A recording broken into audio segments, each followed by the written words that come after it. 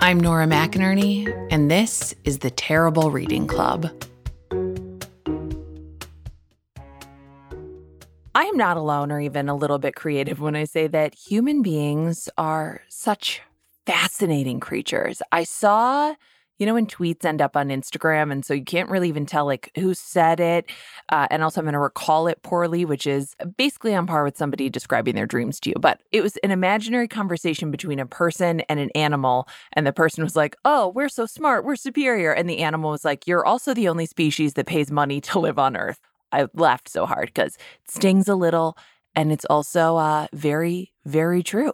We are the only species that pays to live on this planet. And there are a lot of strange things about being a person. And in this century, I think one of the strangest things is that we are all so committed to having opinions on everything and to also having those opinions on everything heard and documented.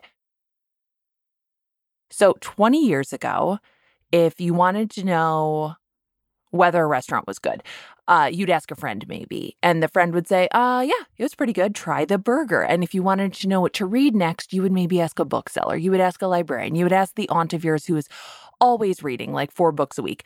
And they'd say something like, well, it just depends. What other books have you enjoyed? What kind of fiction do you like? What kind of nonfiction do you like?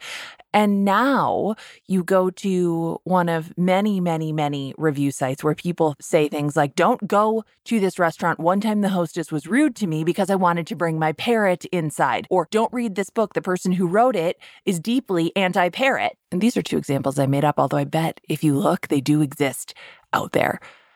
So our opinions are shaped before our experiences can even happen. And our opinions are easily and readily broadcast to total strangers who might not know that actually we are in the pockets of Big Parrot. It's true. So there are many good things about this too, of course. This is the democratization of opinions and taste. We don't have to wait for Siskel and Ebert to tell us which movies get 2 thumbs up. That's a reference for everyone who's a senior, millennial, and older. We can go to Rotten Tomatoes and see what thousands of other people have thought about whatever we were considering for Friday movie night. That's cool, right? And this is also how smaller businesses and organizations can find customers or lose them. Everything there is nuance, everything about people. It's fascinating. The author, John Green, is one of my favorite observers of humanity, in part because of how gentle he is with even the most maddening parts of human existence. Illness, mental and physical, human foibles, our failures, his novels, his YouTube videos, his podcast, and maybe most impressively, just the fact that he is a creator who has existed on the internet without letting it completely destroy him and his opinions of humanity. So John's wife had this brilliant observation about the element of modern humanity that I was talking about before, that like most things, the reviews themselves are not about the thing being reviewed, but about the person who wrote it. She compared these reviews to little mini biographies of the reviewer, a little bit of their own personal worldview and history shared with the masses, a way of being known and seen and putting that message out into the ether of the internet. And when you think of it that way, isn't that phenomenon kind of beautiful? So why are we talking so much about reviews? Oh, John took that brilliant observation by his wife and did what so many writers do. He stole it. Let's say borrowed it, stole it, and used it to fuel his own creativity. And this very new era of human behavior exists within the newness of humanity itself. It's a geological age that we are in now called the Anthropocene. And all of that brings us to John's latest book, The Anthropocene Reviewed, and this conversation you're about to hear. And the book itself, it's so soothing, it's so refreshing. It is a look at parts of this Anthropocene era, both big and small, filtered through the lens of John's own experience, and then made to fit within that ludicrous 5-star scale that we have reduced almost all parts of our human consumption to. So here's me and John and Jaka listening in as a John Green superfan / producer. I'm not in a hurry. This is all I got to do today. Actually, it's my kid's last day before summer break for me. So Woo. like I'm luxuriating in Yeah, having the house to myself, they're and gone, baby. They're gone. How old are your kids? they're 11 and 8. Mm, So yep, it's an exciting time. it is. It is. Is it the last day of second grade? It's the last day of first grade for my daughter. Okay. She's actually about to turn 8. I shouldn't say Yeah. she's 8. She's going to be She's 8 not in eight yet. 3 days. Yeah. Do not rob her of that. She is Yeah. 7. Okay. But my son's school ends in like another one more week. So Alice is home starting tomorrow, and then we still got another week of Henry's 5th grade. Oh, poor dude. Sister's just sitting Yeah. at home, kicking her feet up, gonna relax. Not you. You Yeah. got to go in for that last week of like popsicles, desk cleaning, I and know. It's stressful. it's And stressful. this is like the end of elementary school too. So it's Oh like a yeah. kind of, it's a kind of goodbye. It's a goodbye to a building and all the memories there. And that's intense. It looks Yeah. different to adults, but when you're a kid and it's the only school you've known for all these years, like it's a big goodbye. I also think that going to middle school as a 11-year-old is Oh so yeah, bananas. It's it so is. bananas. There's such a big difference between a sixth grader and an eighth grader. When I Yeah. entered sixth grade, I was sure that the eighth graders were like married with children, honestly. I was like, they're Alex Loosebrock, if you are out there, I was like, holy crap, God, this is a man. Okay. There is a man in our midst. Yeah. It is really surreal to be in 6th grade and to be like, I am still a kid, and my main feeling in 6th grade was like, I feel like I'm being rushed into this. Like, I Yeah. feel like I'm Yeah. being told that I'm ready for something that I'm quite sure I'm not ready for. Oh, I cried the night before sixth grade because I was like, I'm not prepared to have a locker. I'm not prepared Yeah. to have a third location to leave things. It's just so Yeah. stressful. Yeah. And to go from Uh, class to class and have a yeah. class schedule and have to remember to go to this classroom at Yeah. this time. Oh, Ooh, and that's not even mentioning the social stuff. So middle school is hard, and I am yeah. really, really glad that I never have to go to it again. We'd never have to do it again. We never have to do it again, which actually, I'm just going to ask you about that chapter in your book. Like you talk about the internet and remembering kind of how it arrived in your house and what it was to you, which was like it just lived inside a box in your home. And I think that we are kind of part of the last generation that remembers life before and after. Yeah. And it was a huge change for sure. But it was a big change for me personally, because once I discovered that you could talk to people on the internet, it meant that I didn't have to like be myself anymore. Like I could be made out of keystrokes instead of being made out of, meat. And I was really, really uncomfortable with being myself. And I was bullied a lot at the time. And so it was a huge relief to be able to connect with people. And it was a place where, because I was made out of my keystrokes, I was sort of impossible to differentiate from other people, which was a huge relief. And it really was one of the first times that I felt like I had a community. And, that internet had all the same problems that this internet has, just on a different scale. And I don't want to romanticize it, because I think that there were, lots of bad things happening online in the 90s, just as there are today. But it was a huge gift for me to be able to find peers who I felt like understood me, because I often didn't feel that way at school or like more generally in Orlando. Yeah. What did it take to find those friends? I think to some extent, just luck and time. I had an amazing best friend in high school, this guy, Todd. But one of the many, many gifts that Todd gave me is we would go to parties or like meet up with people or whatever. And then we would leave. And after we left, he would, in a very generous way, be like, so that was great. You were great. You're a great guy.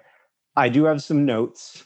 You lean forward when you talk to people, and then they lean back, and you just kind of keep walking, and then they're up against a wall, and that makes them uncomfortable. So watch out for that one.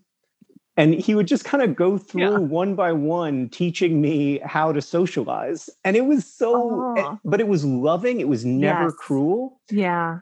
And it meant the world to me. And honestly, I think Todd is the biggest reason why I'm relatively well socialized these days.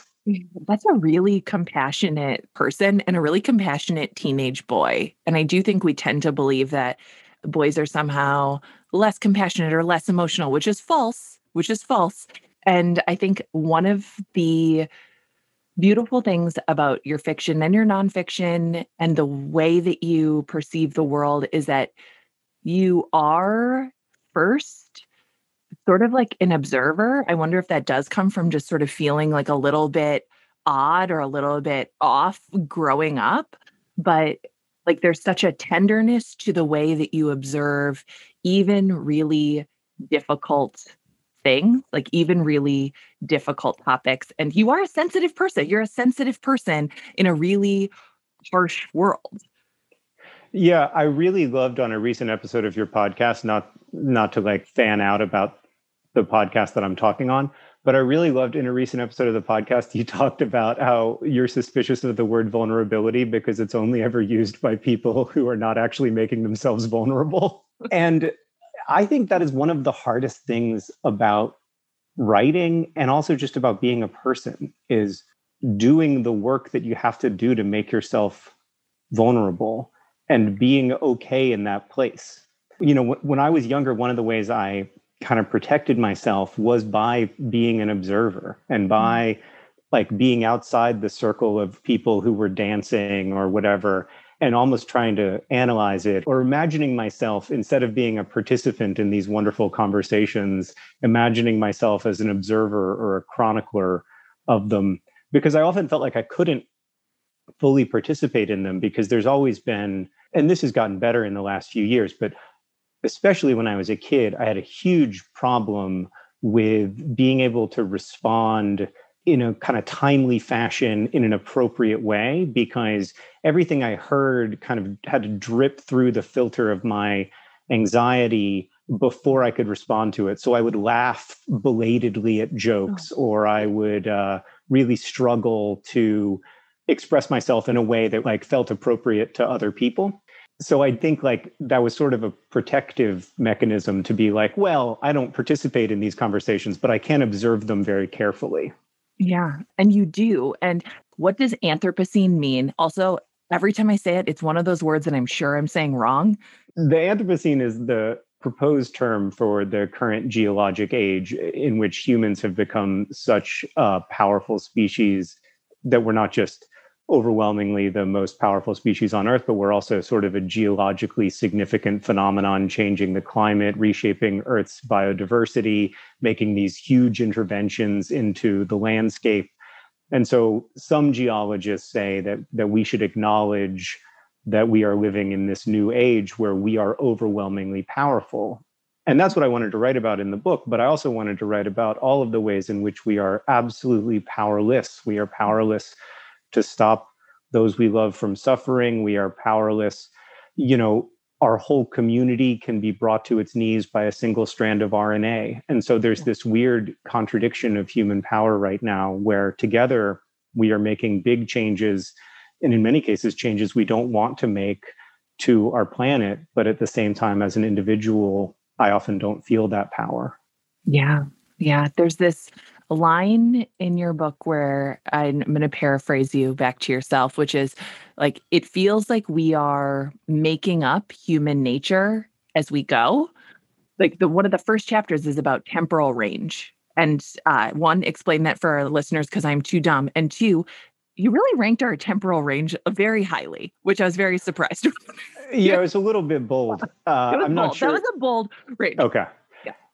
So our temporal range, it's actually one of the words I found out when I was making the audiobook that I pronounced incorrectly. And they wanted me to go back and say it their way. And I was like, I can't do it.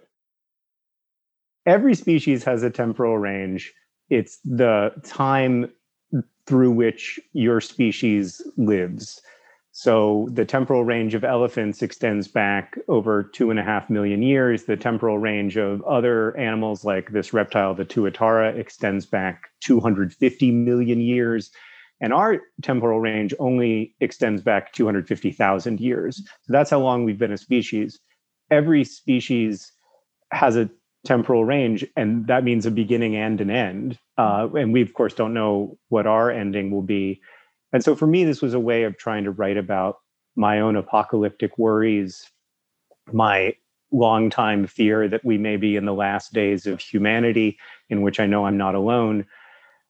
And especially as the pandemic began to, dominate so much of life and cause so much human suffering, I wanted to write about other times when we felt like we were close to the edge, as a way of trying to understand them in some kind of historical context and maybe make myself a little less afraid. So I think the reason it has a high rating in the end was that I was trying to, for lack of a better term, sing myself into courage.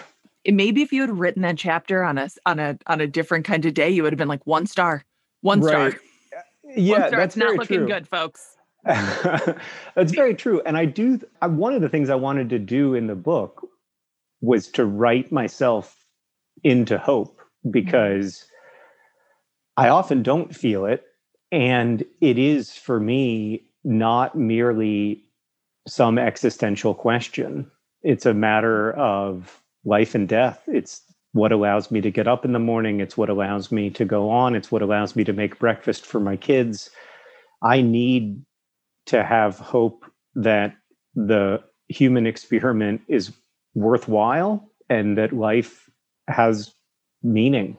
There's I can't remember if it was that chapter, but like they tell you basically, oh, the world could end at this, like in this sort of moment. You're 9 or 10, maybe it's a planetarium, something like that. But it's Yeah. like, I had that same kind of existential dread as a child. I don't want to live with that kind of awareness. And I think we are also the only species, which you point out, that has any idea of what our temporal range would be and what Right. misery that is. An elephant has no idea.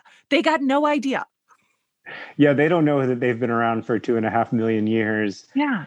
And we do know how long we've been around. And that is weird. I think that's one of the things that makes consciousness really challenging, is that you have to figure out how to confront the incredibly strange but universal fact that it's going to end.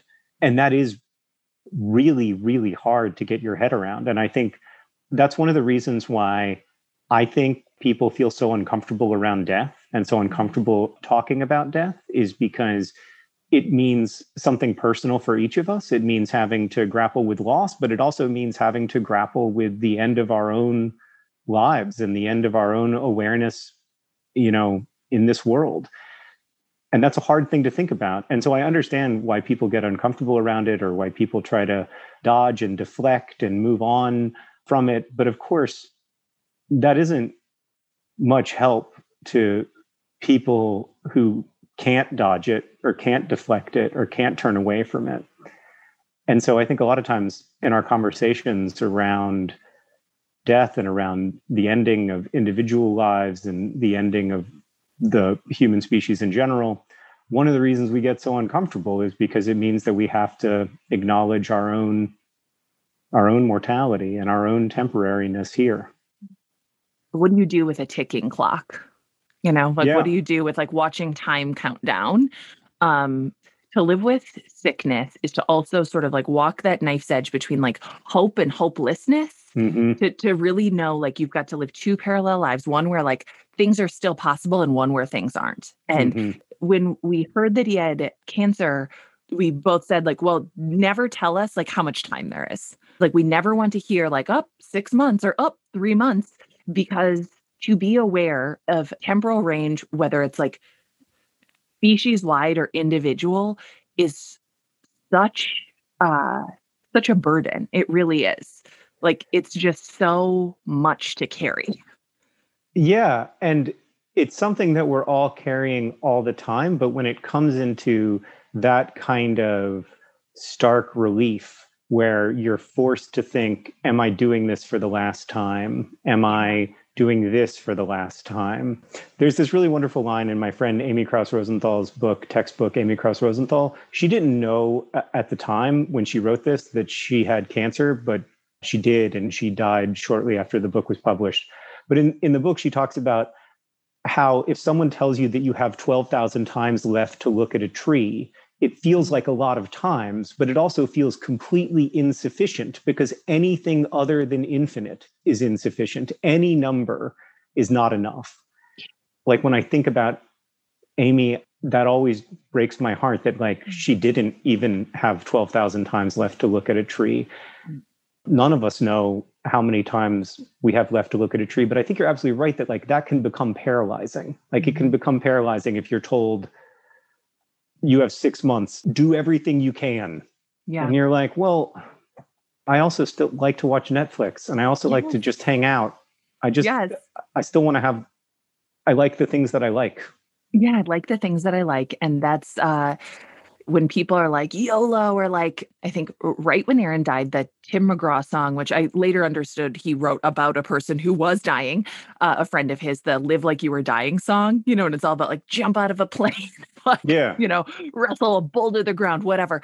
I was like, oh, like Aaron did watch Netflix. Like we watched Netflix, we went to work, we like ate shitty frozen pizza and Sour Patch Kids. And like, that's what it meant to like live like you were dying, is to have this true appreciation for the mundane. And there is so much like beauty in the mundane. And I picked up on that in your book too. I want to talk about scratch and sniff stickers, the sort of ephemera of life that also ends up signifying something bigger to us too. Yeah, I think that's exactly right. That so often the mundane and the everyday gets overlooked because it's everyday and because it happens often. But if we start to pay a different kind of attention to it, it gets really fascinating and beautiful. And I wanted to write about scratch and sniff stickers initially because I found out that the technology behind it is the same technology behind time-release medication. And there was something sort of mind-blowing to me about the fact that like the medication that I use to treat my obsessive compulsive disorder relies on essentially the same technology that scratch and sniff stickers do. Not least because when I was in like middle school, I used scratch and sniff stickers as a mental health treatment, for lack of a better term. Like I would come home after these really difficult days at school, and if I didn't feel like I wanting to go through telling my mom about what had happened and how difficult it had been, I would just go into my room and I would close the door and I would open up this sticker book that I had since I was a kid, this beautiful pink sticker book. And I would just smell the scratch and sniff stickers and I would feel like I was a kid again, and I would feel small and safe. It was a huge gift to me. Initially, I didn't want to write about that because that felt like really vulnerable and close to me. And so in the podcast version of it, I just write about like, oh, isn't it wild that scratch and sniff stickers use the same technology that now like helps me treat my OCD. But when I was writing the book, I was like, I do need to write about this because it's such a huge part of my life. And those scratch and sniff stickers, like the reason they worked is because smell is so powerful. It can transport us so profoundly. And, in that time when I felt really unsafe and, some really difficult days, I'm not going to pretend that scratch and sniff stickers like solved the problem or anything, but they were a break, and I needed that. We're going to take a quick break.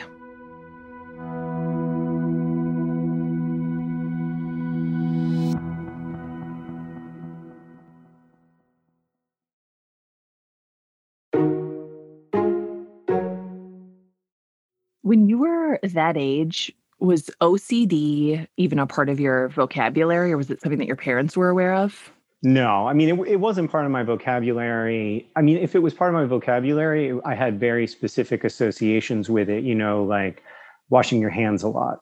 I don't have any compulsive behaviors around hand washing. And so it never would have crossed my mind that I had OCD. It wasn't until I was in my 20s that a psychiatrist pointed out to me that a lot of the behaviors that I was doing were compulsive behaviors related to trying to manage these obsessive worries that I couldn't banish from my mind. And that's actually what OCD is, not hand washing. The O comes first for a reason. Like one thought floats in like a snowflake, and then you're looking at the snowflake and you're like, well, I don't want that to happen. And then suddenly it's a blizzard and there's nothing but those snowflakes, and you have no ability to choose your thoughts, no ability to control the worry, and it really can overtake me and kind of hijack my consciousness. And then, like if there's a compulsive behavior that works, I'll do it because I'll do anything to stop having to feel terrified. And so you get into these loops where you use these compulsive behaviors to manage this obsessive worry. And then, over time, those compulsive behaviors take up more of your life and also like provide less relief. And so it gets to a point where it's really, really unmanageable. So I didn't know I had that in middle school, but I did have it. I just didn't know what it was. So I had all these food aversions. I really struggled. I struggled to eat anything. And then I would pull up my skin all the time and open up sores on my hands and stuff as a way of just trying to calm myself down. I had a psychiatrist say to me once, like, if it's not a problem for you, it's not a problem. And I was like, oh, it's a problem. Yeah. It's a problem for me. It's a problem for my family. Yeah. It's open source. It is interrupting my life. And as I got older, like I developed different fears, and this stuff morphs to find the places where you are vulnerable and where it can weasel its way in. And so as I got older, maybe the behaviors became a little harder to identify from the outside, but they in some ways became an even bigger part of my life. So I think the worst part of being a person is that we don't know what we don't know until all of a sudden we know it. And then we're grown-ups. And all of that stuff would have been much more useful before, or would have been at least like extremely useful before. And then time just keeps going. And like we all want to be good at things. And the fact is, like, we are young, like we are still new to everything. And then also, like, as a species, as an era, like we are still new to things. Like we are still sort of learning things for the first time, or our collective memory is so short that we can't remember the things that we already learned. Yeah. I mean, we have only been using the internet for a few decades. So like, no wonder we're bad at it. And I think that people in the future will be better at using the internet. And I think they'll look back at us and be like, oh, those people were really struggling. And I hope that they're able to look back at us with some level of empathy and compassion. But I think that's true for a lot of things, not just the internet. We are in this weird historical moment where a lot is changing really quickly, and we don't know how to do a lot of the stuff that we need to figure out how to do.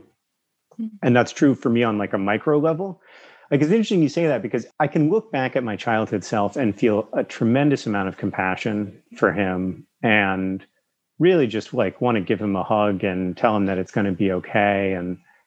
And that this is hard, and that the people who are trying to minimize how hard it is, or like telling you that these are supposed to be the best years of your life, or that you've got it so easy because you're a kid and you don't have to work, that those people are like just completely wrong, profoundly wrong.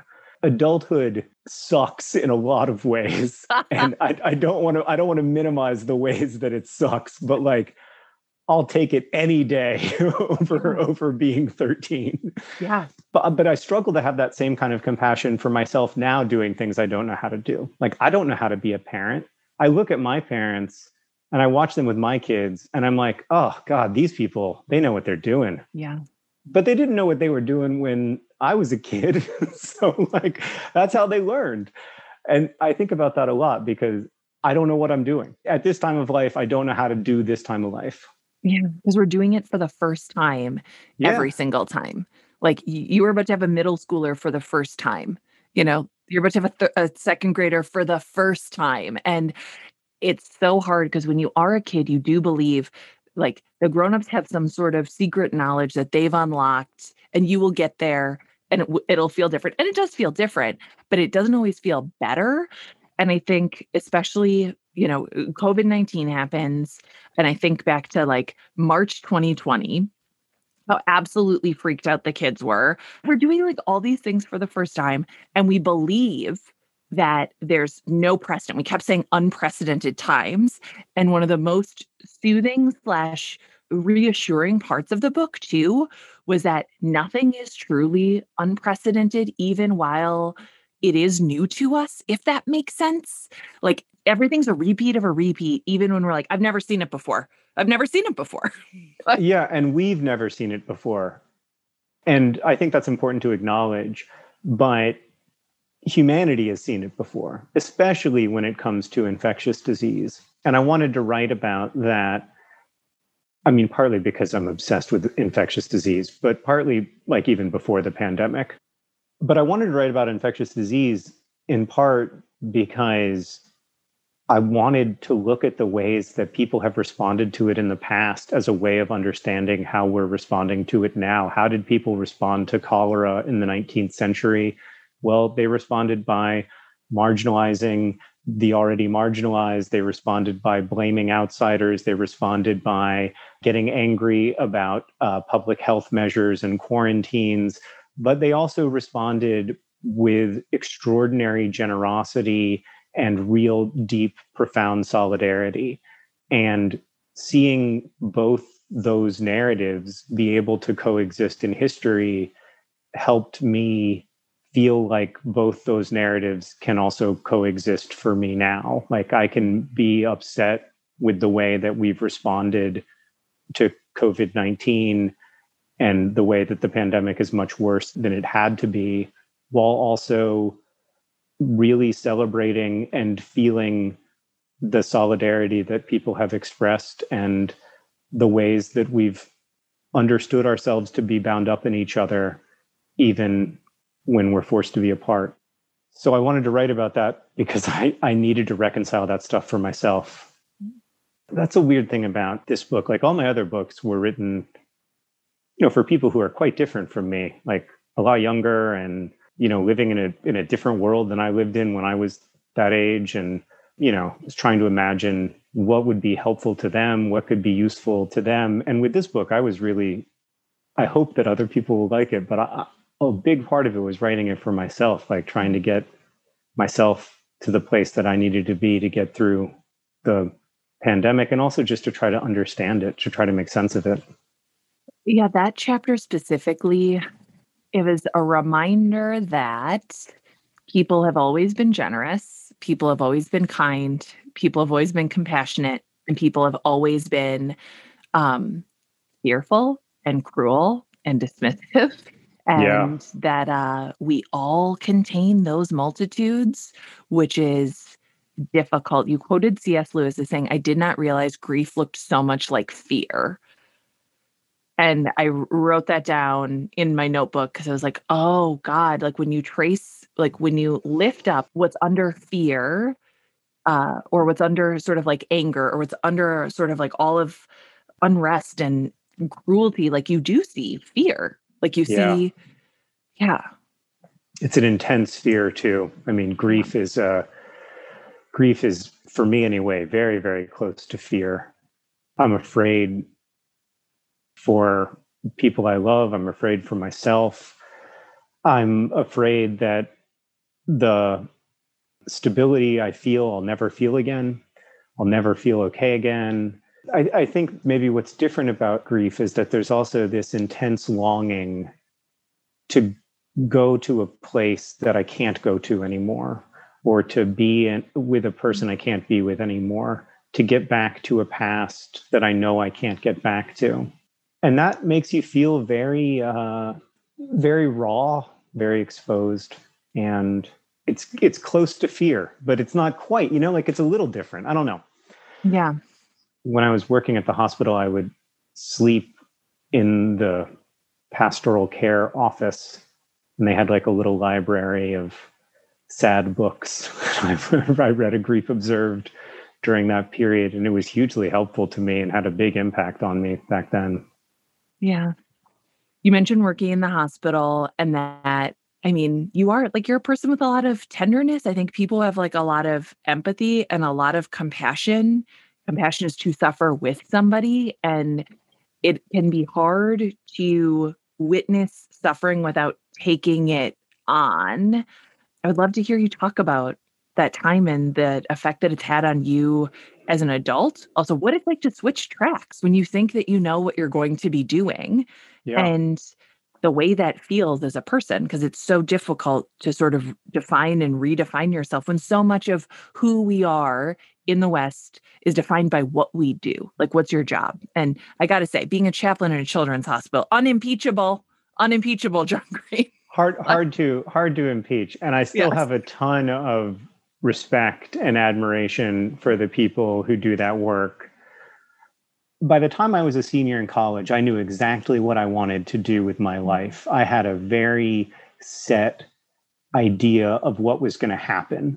I thought I knew who I was going to marry. I thought I knew what I was going to do for graduate school and then what I was going to do as a job. And I was going to go to divinity school and I was going to graduate and I was going to become an Episcopal minister. And that was going to be my life. And I felt quite certain about that stuff. And as part of the training for becoming a minister, most people work for a time as a student chaplain at a prison or at a hospital. And I worked at a children's hospital. And it was very difficult for me because I did struggle with being present for people. I mean, for one thing, I was 21 years old. I wanted to be present for people on the worst day of their lives. I was not able to leave it at the door. I was not able to walk away and feel like, well, that was work and now I'm in a different space. I walked away and never was able to do that. Still not. Like it's still, I think I refer to it in the book as the axis around which my life spins. And it does feel that way sometimes. Yeah. There was this break, that relationship blew up. My goals for my career blew up. I realized that I wasn't going to go to divinity school and I wasn't going to become a minister. And for several years, that was extremely difficult because I'd had a plan and I had a really hard time accepting that the plan wasn't going to work out the way that I thought it was. I think it's especially difficult when, as is the case for you and to some extent me, your identity is really wrapped up in what you do, and who you are and what you do aren't fully separate because so much of your work has been about acknowledging your own experience and your own pain as a bridge to others. And it's really hard to answer the question, who are you separate from your work when your work is deeply wrapped up in who you are and what your life experiences have been.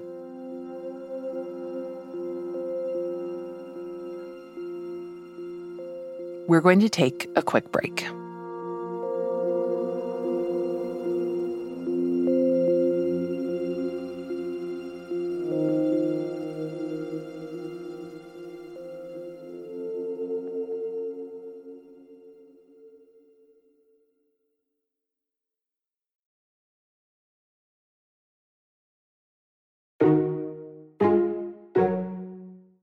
Hearing you say and reading that this is the axis around which your world still turns, and it's been 20 years since you quit, or 20 years since you went on this other path, and it's several paths too, right? You weren't well, now I don't do this, so time to become a best-selling author.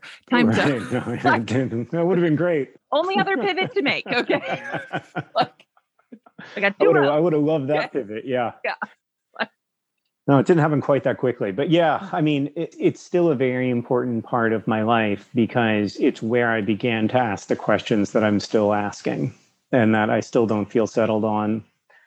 And it's also where the hope that I had kind of taken into chaplaincy proved, to me anyway, totally insufficient.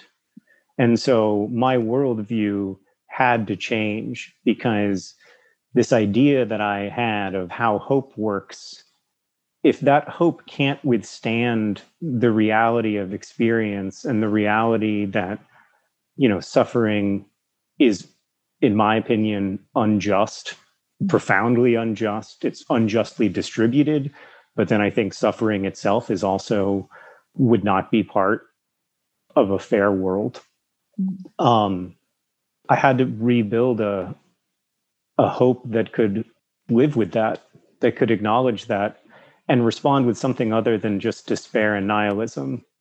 When I left chaplaincy, I still kind of thought I was going to go to divinity school. I was still unsettled about it anyway. But then a few months later, I was living in Chicago and I'd started to work as a temp, as a typist at various places. And I mean, my response to it by then was just absolute nihilism, just, real despair, and feeling like the only honest response to consciousness was to kind of laugh at the stupid, horrifying meaninglessness of it all. And I had to rebuild something that was gonna work. What does that hope look like now? And how do you keep yourself from sliding into nihilism? Because I slip in. I slip in there sometimes. I slide in there sometimes. Yeah. I'm not, I'd like to tell you that I've got some kind of magic hope bean that grows amazing hope vines that I can climb up whenever I want to, but alas. Here's the recipe. Okay. Yeah. What I do really believe is that for me, there's two sides of it. Number one, I believe that love survives death.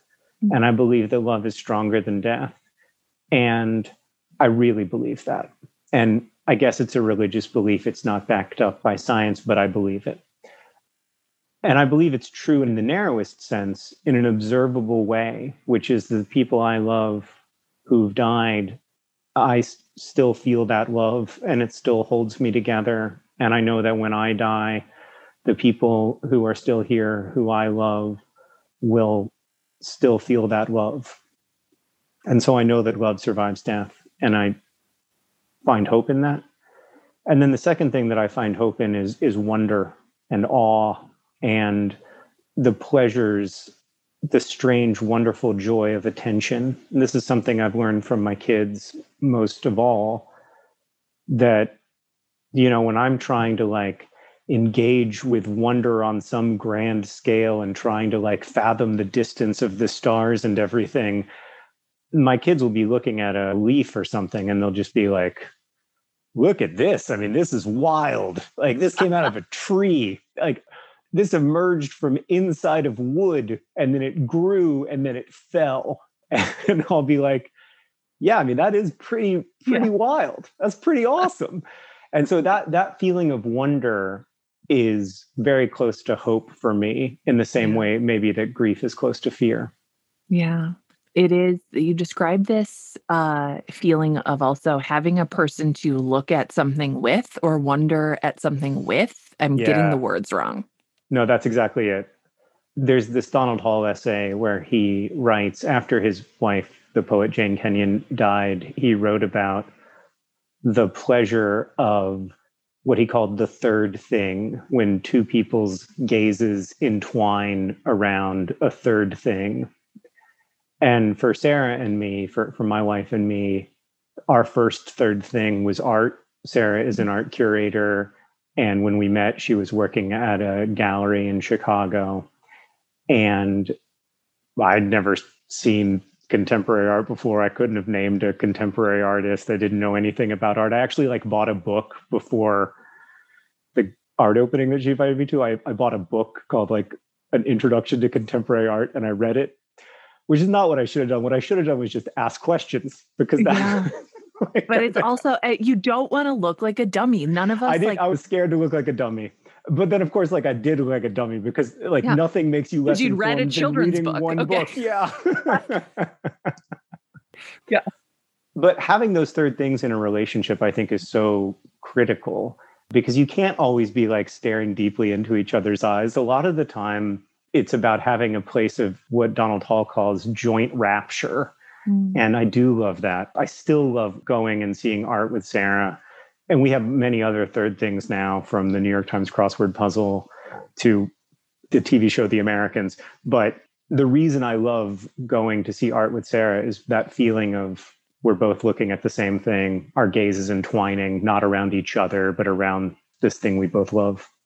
And to So, love things earnestly, which is another yeah, thing that you write about, is like being earnest is like a form of vulnerability. And especially in a cynical world, especially in a world where you're more rewarded extrinsically for the things that you dislike than you are yes. for the things that you appreciate. Yeah. And earnestness is kind of on the edge of cringiness, right? Like there's something cringy about real earnestness. And this is something I wanted to grapple with in the book because I often try to not be earnest because I feel like it's going to be embarrassing.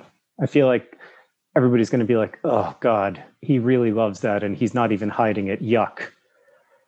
But I do Mm. really love it. And I want to find a way to acknowledge what is lovely about life and to love it openly and aggressively and earnestly without denying or dismissing or minimizing what is also horrible about life.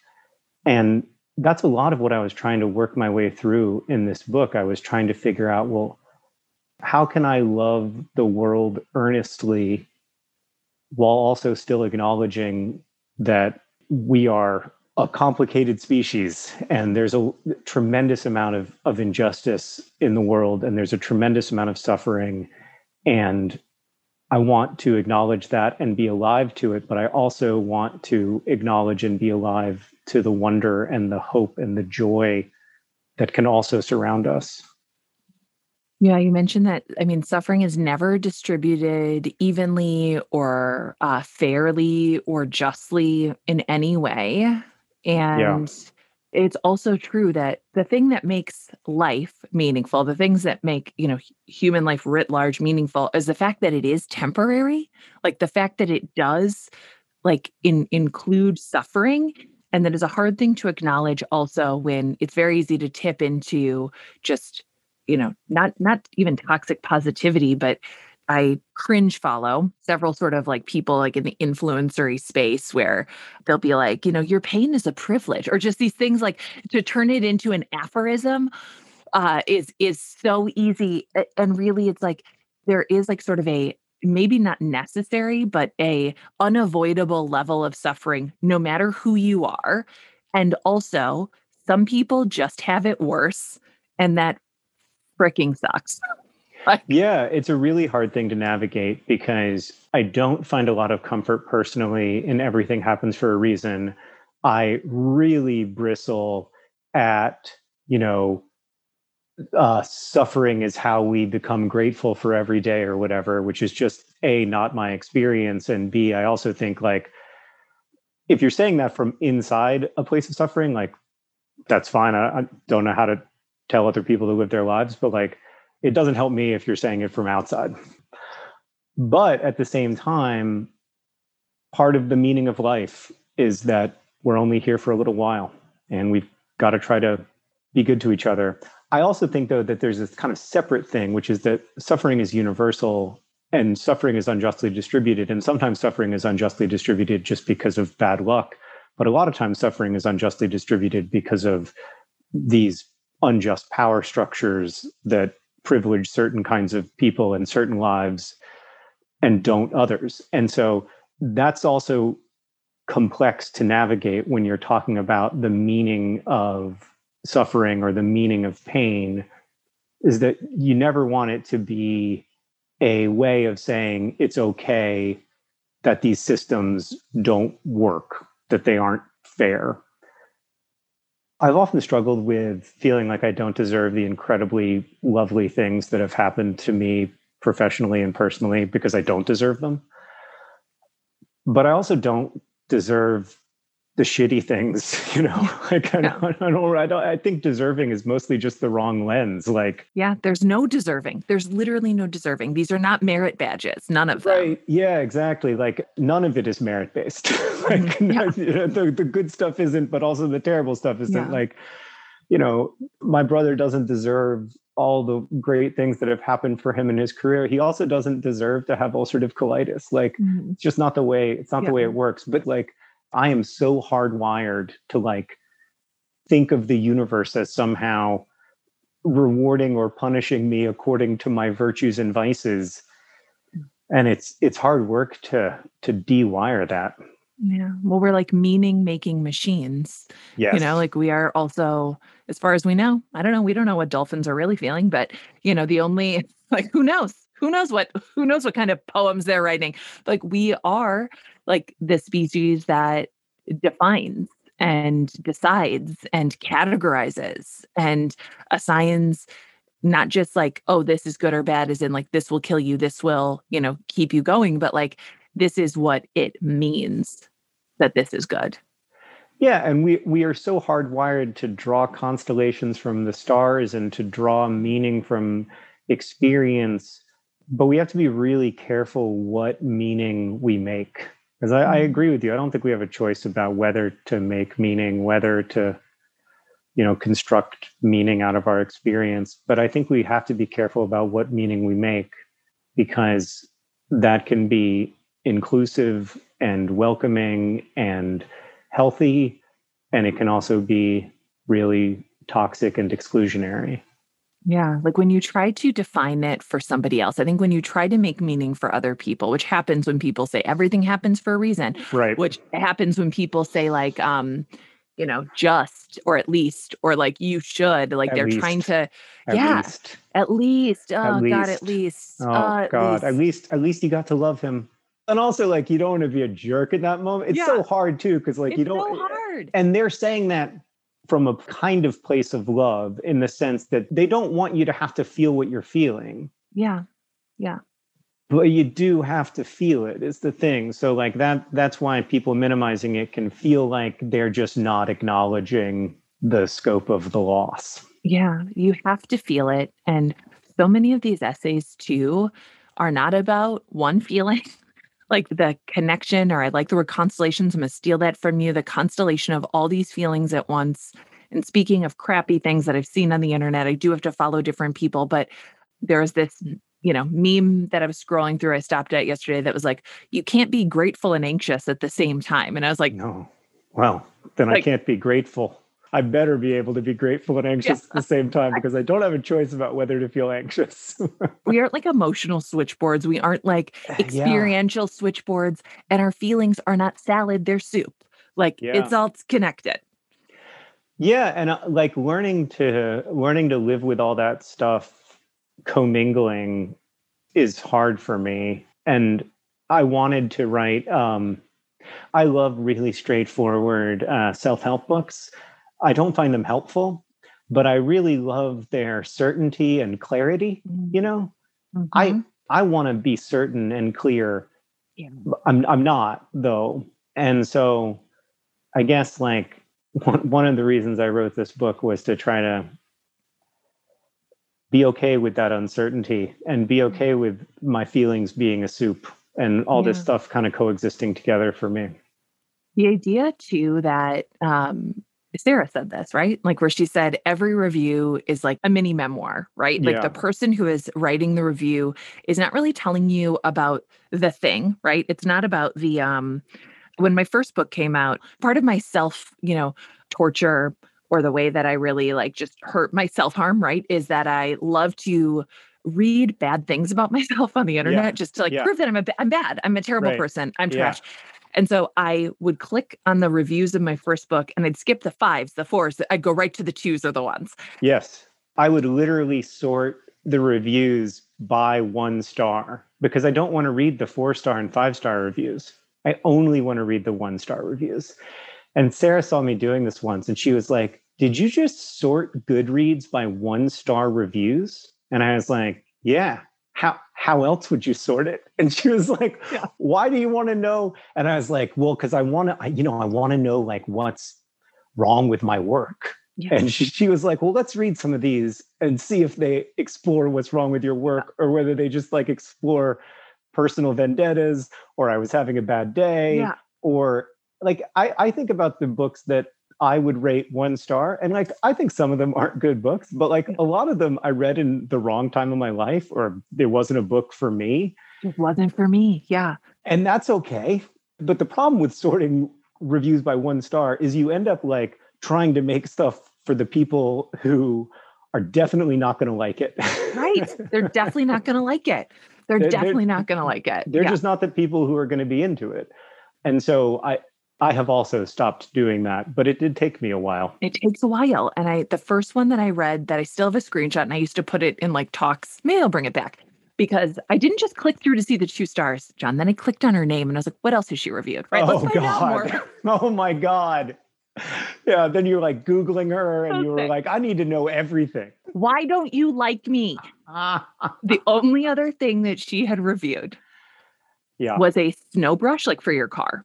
She wrote on my book, nothing special. Like the husband dies. Nothing special. Like we've seen it before. Okay. John Green did it first. Okay? Yeah.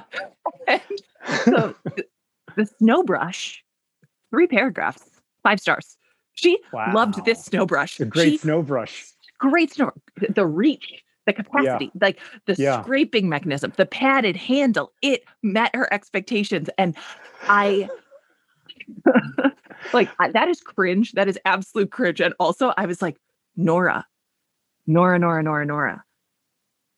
are you doing? Yeah. Nora, you have ceded a huge percentage of your consciousness to someone who thought to themselves, you know what I should write 1,000 words about today? My snow brush. It didn't let me down. Not the way this book did. Okay. I'll tell you what you can count on. This snow brush. But do whatever you do while you're buying this snow brush, make sure like not to pick up at Target this crap book. Super sad. Oh God, but it's like I just love the concept of taking that, like that very, and again, when we talk about, or you talk about like, oh, we're inventing human nature, right? Like we are inventing human nature. It is very recent that we are able to have this capacity and this compulsion to rate, review, sort every single part of our lives and everything that we've sort of come into contact with.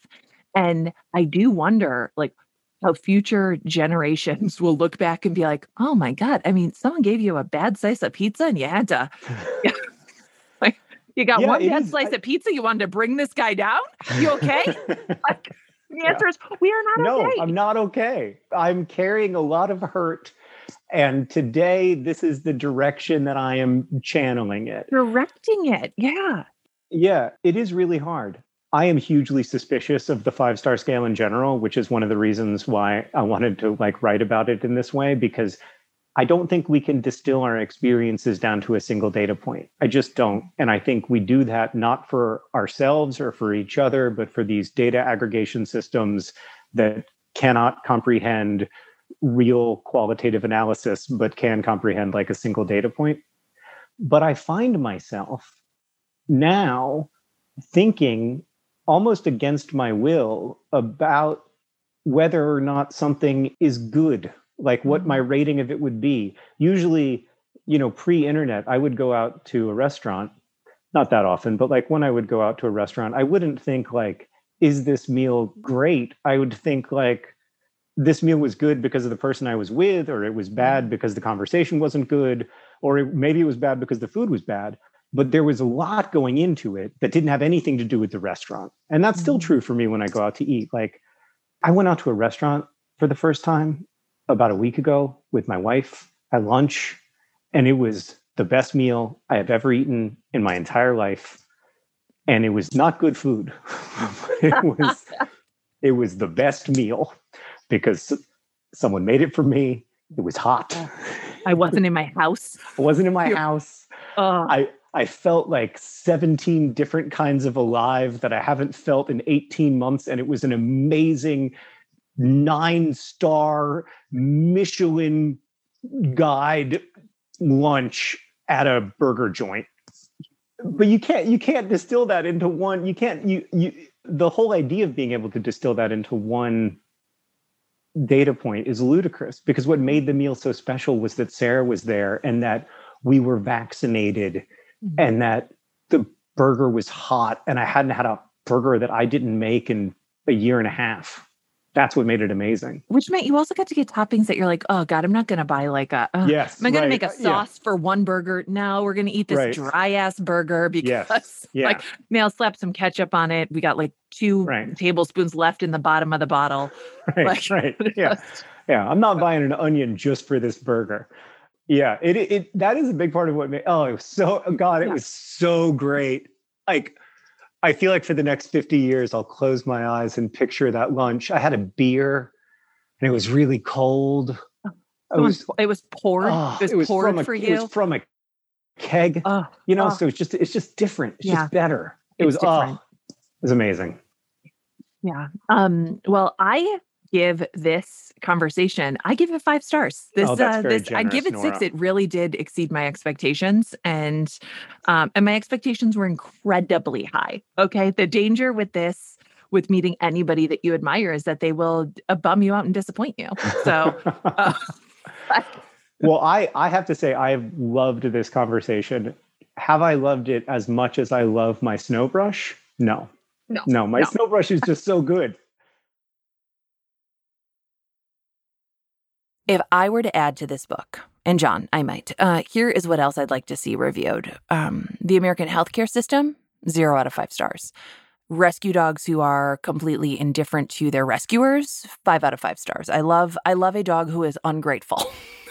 I love a dog who's like, okay, and what else do you want? Like, okay, sure.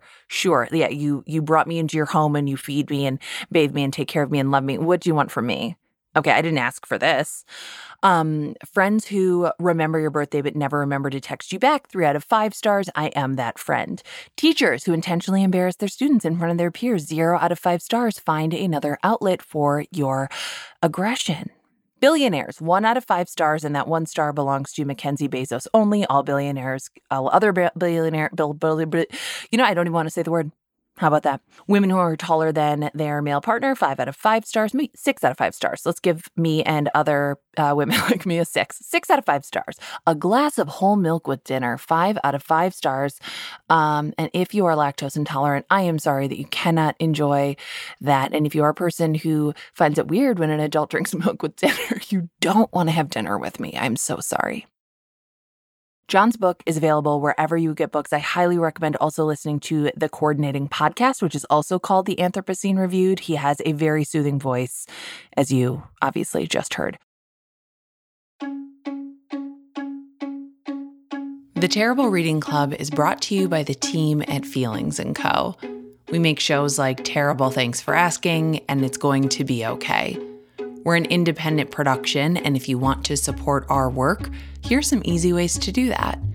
You could rate and review this podcast wherever you're listening. You could share this episode with somebody. You can go to feelingsand.co, that's our website, to check out all of our shows and shop our store, which is filled with great things. This episode of the Terrible Reading Club was produced by Megan Palmer and Claire McInerney. It was engineered by Marcel Malakibu. Our team on the Terrible Reading Club is myself, Nora McInerney, Claire McInerney, Megan Palmer, Karen Nesvig, and Marcel Malakibu. If you'd like to see more of our work, you can check out our other podcasts, Terrible Thanks for Asking, and It's Going to Be Okay. Our show description includes a link to our website where you can find all of our podcasts, every episode of Terrible Reading Club, and a reading list with all of the books that we've read and all of the books that we are going to read. If you have a book you'd like us to read, you can reach out to us via email. It's terriblereadingclub@feelingsand.co. That's feelingsand.co.